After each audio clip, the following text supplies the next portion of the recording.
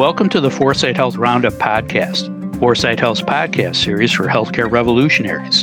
Outcomes matter, customers count, and value rules.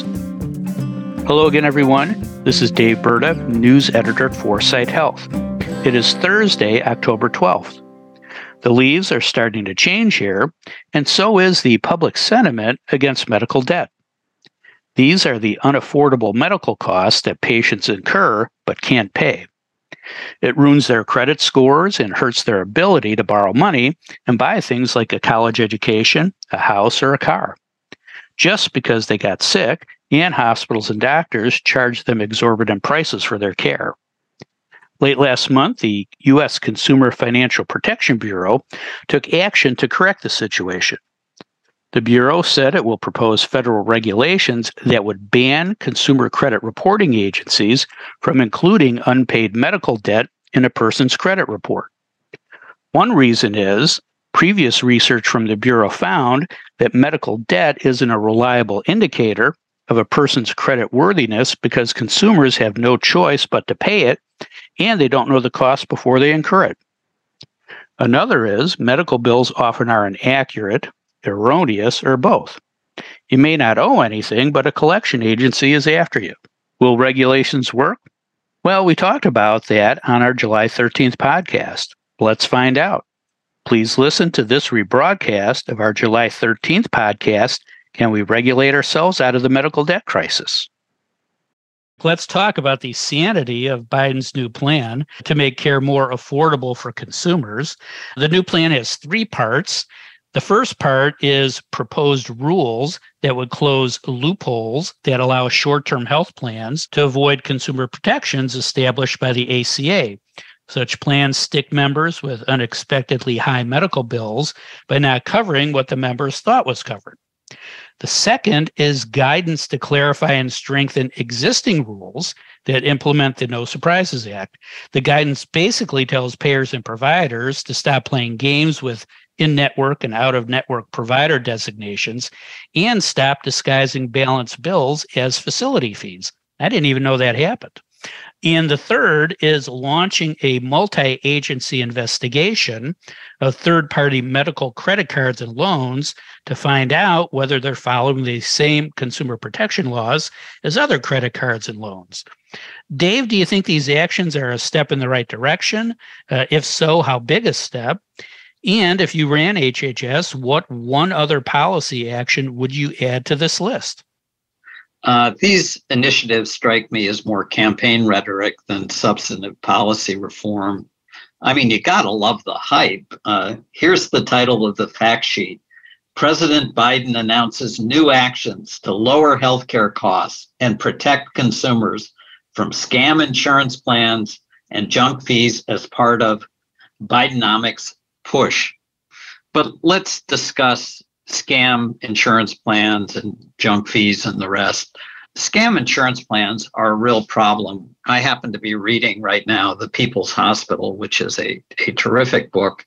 It's about the Ben Taub Public Hospital in Houston.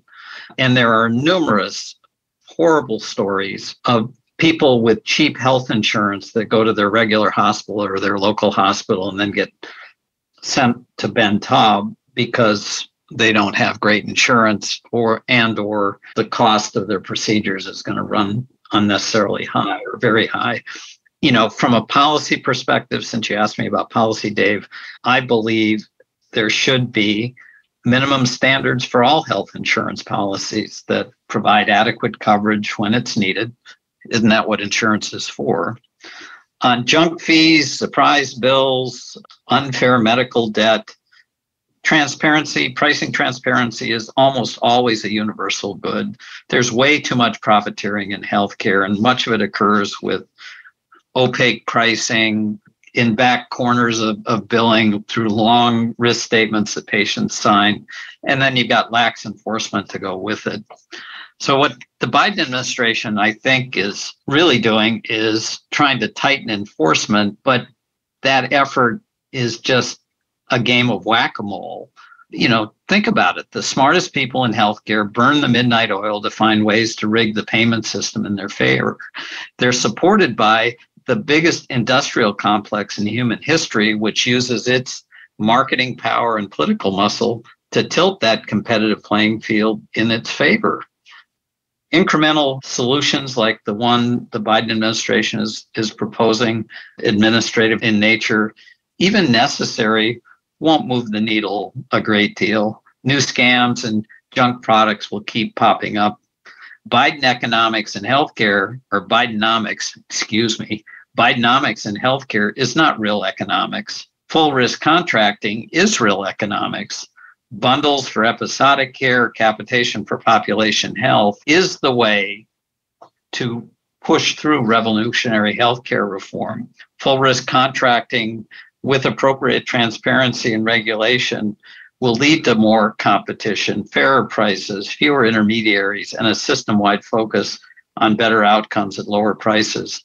Biden's CMS just predicted that U.S. healthcare expenditures will exceed $7 trillion by 2030 and consume over 20% of the overall economy. Speaking of superstitions, that should scare the American people to death. You get what you pay for. Thanks, Dave. Or you don't. Or you don't. Right. Julie, any questions for Dave? Well, Dave, I struggled a little bit with their focus on medical credit cards and loans as an enabler for providers to shift patient billing to finance companies, because I see a lot of innovation, in our ability to pay on demand and the auto adjudication necessary for that. And some of these innovations that are creating arbitrage models to pay hospitals, cents on the dollar, but a lot more than they get from patient collections, and then managing the patient collections. So there's a lot going on there that I actually think is well-intentioned. Do you think their focus on this area are about different vehicles that are not well-intentioned? Like, what's your read of that whole thing? Oh, it's probably a combination of both. Just a few thoughts off the top of my head, Jules. First is, I just can't believe how profitable credit cards are. I don't know about you, but we hardly pay for anything on Amazon anymore because of the reward dollars we get from Citibank and Amex. And those are a result of the high upfront fees and then interest rates built into these credit cards. So part of me thinks, why not apply these same proven consumer strategies to healthcare? But when you go to the providers and we're being fair, I think they're trying to manage probably three contradictory goals. First, they want to collect as much moolah as they can. And if they can do it in some of the ways you're describing, which actually are better for consumers but get them more money, they're fine with that. So they want to appear to offer great customer service, or even offer great customer service. And they want to also avoid black eyes that come in the public's arena every time the New York Times or Wall Street Journal writes an investigative report on their collection policies.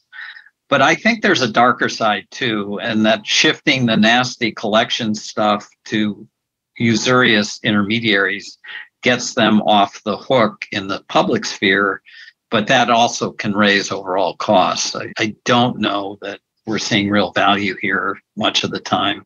Yeah, it's one thing to pay 27% interest if you miss a credit card payment that you used to buy, hardware or electronics. It's another thing to pay it when you missed a payment because you had a high medical bill. So I do think there is something there.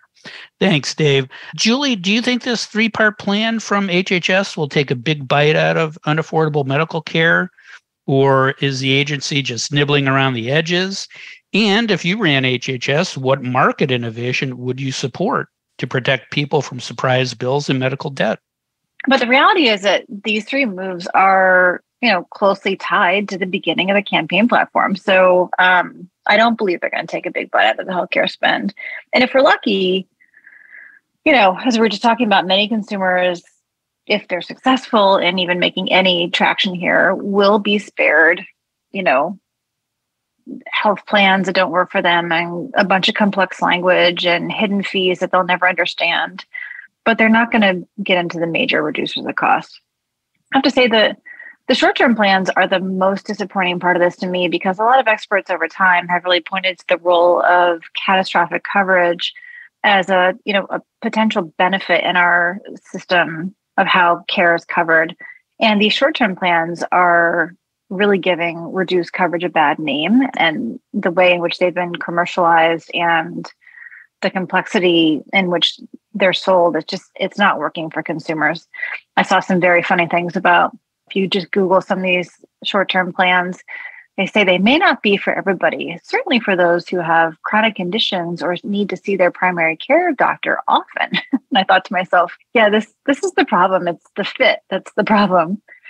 So if I were running HSS, I would look at market innovations. We've talked about this a million times. Of price transparency would be top of my list. Like, it goes a long way to help these issues if you can just create some sort of consumer-driven marketplace. And I also look at provider navigation as being part of that. So this in-network, out-network thing is a critical component of all this, but also trying to marry this concept of, it's not only price transparency, but it's based on outcomes. What's the best doctor for your types of needs? And then let's layer on the Yelp for the experience. So I would be supporting all of that. And also trying to push needs-based assessment of health plans instead of the way that we're selling health plans today. There's the potential for consumers to buy something that's really not right for them based on what they know they have today, or anticipated health issues down the line based on family or DNA, or even, some of the predictive analytics that AI is able to produce for us today in our system. We could be doing a much better job. Yeah, helping people be better healthcare consumers. I love it. Thanks, Julie. Dave, any questions for Julie? Well, Julie, I know you don't live in California anymore, but I'm curious to get your opinion on how healthcare regulation and enforcement there have functioned. Your former state has been more aggressive than almost any other state in regulating the business of healthcare. On balance, do you believe that tighter regulation and more aggressive enforcement have made the healthcare marketplace in California more or less efficient, or both, as well as more or less customer friendly, or both?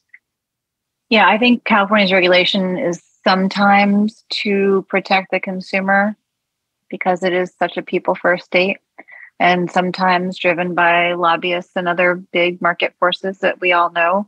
I'm sure you could put some percentages on that depending upon who you are. But I think the regulation, first of all, let's just talk about the fact that California decentralized decision-making in healthcare, which is just maddening from a management perspective.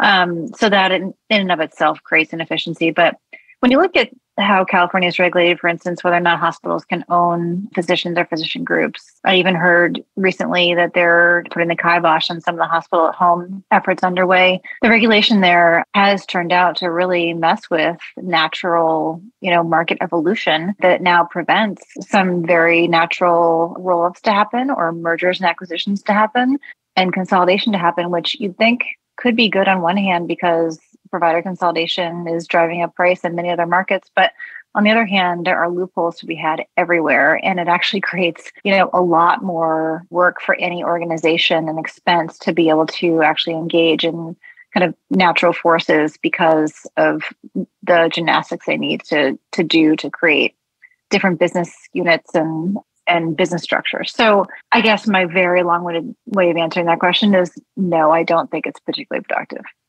Thin line between regulation and strangulation, right? We used to say. Yeah. Thanks, Julie. I'll go back to something Dave talked about. I think we are stuck in this endless cycle of passing a law, someone exploiting a loophole, and then we try to fix it with more regulation. So I really don't know how we get off that wheel. So we will see if this new plan of attack works and makes any difference at all. Okay. I'm back, and it's still October 12th. We hope you enjoy the rebroadcast of our July 13th podcast, Can We Regulate Ourselves Out of the Medical Debt Crisis? I think a better market solution would be more affordable healthcare prices and accurate and easy to understand medical bills. But why listen to me? Well, you just did. Thank you. If you'd like to learn more about the topics we discussed on today's show, please visit our website at 4sighthealth.com. And don't forget to tell a friend about the 4sight Health Roundup podcast. Subscribe now and don't miss another segment of the best 20 minutes in healthcare. Thanks for listening. I'm Dave Berta for 4sight Health.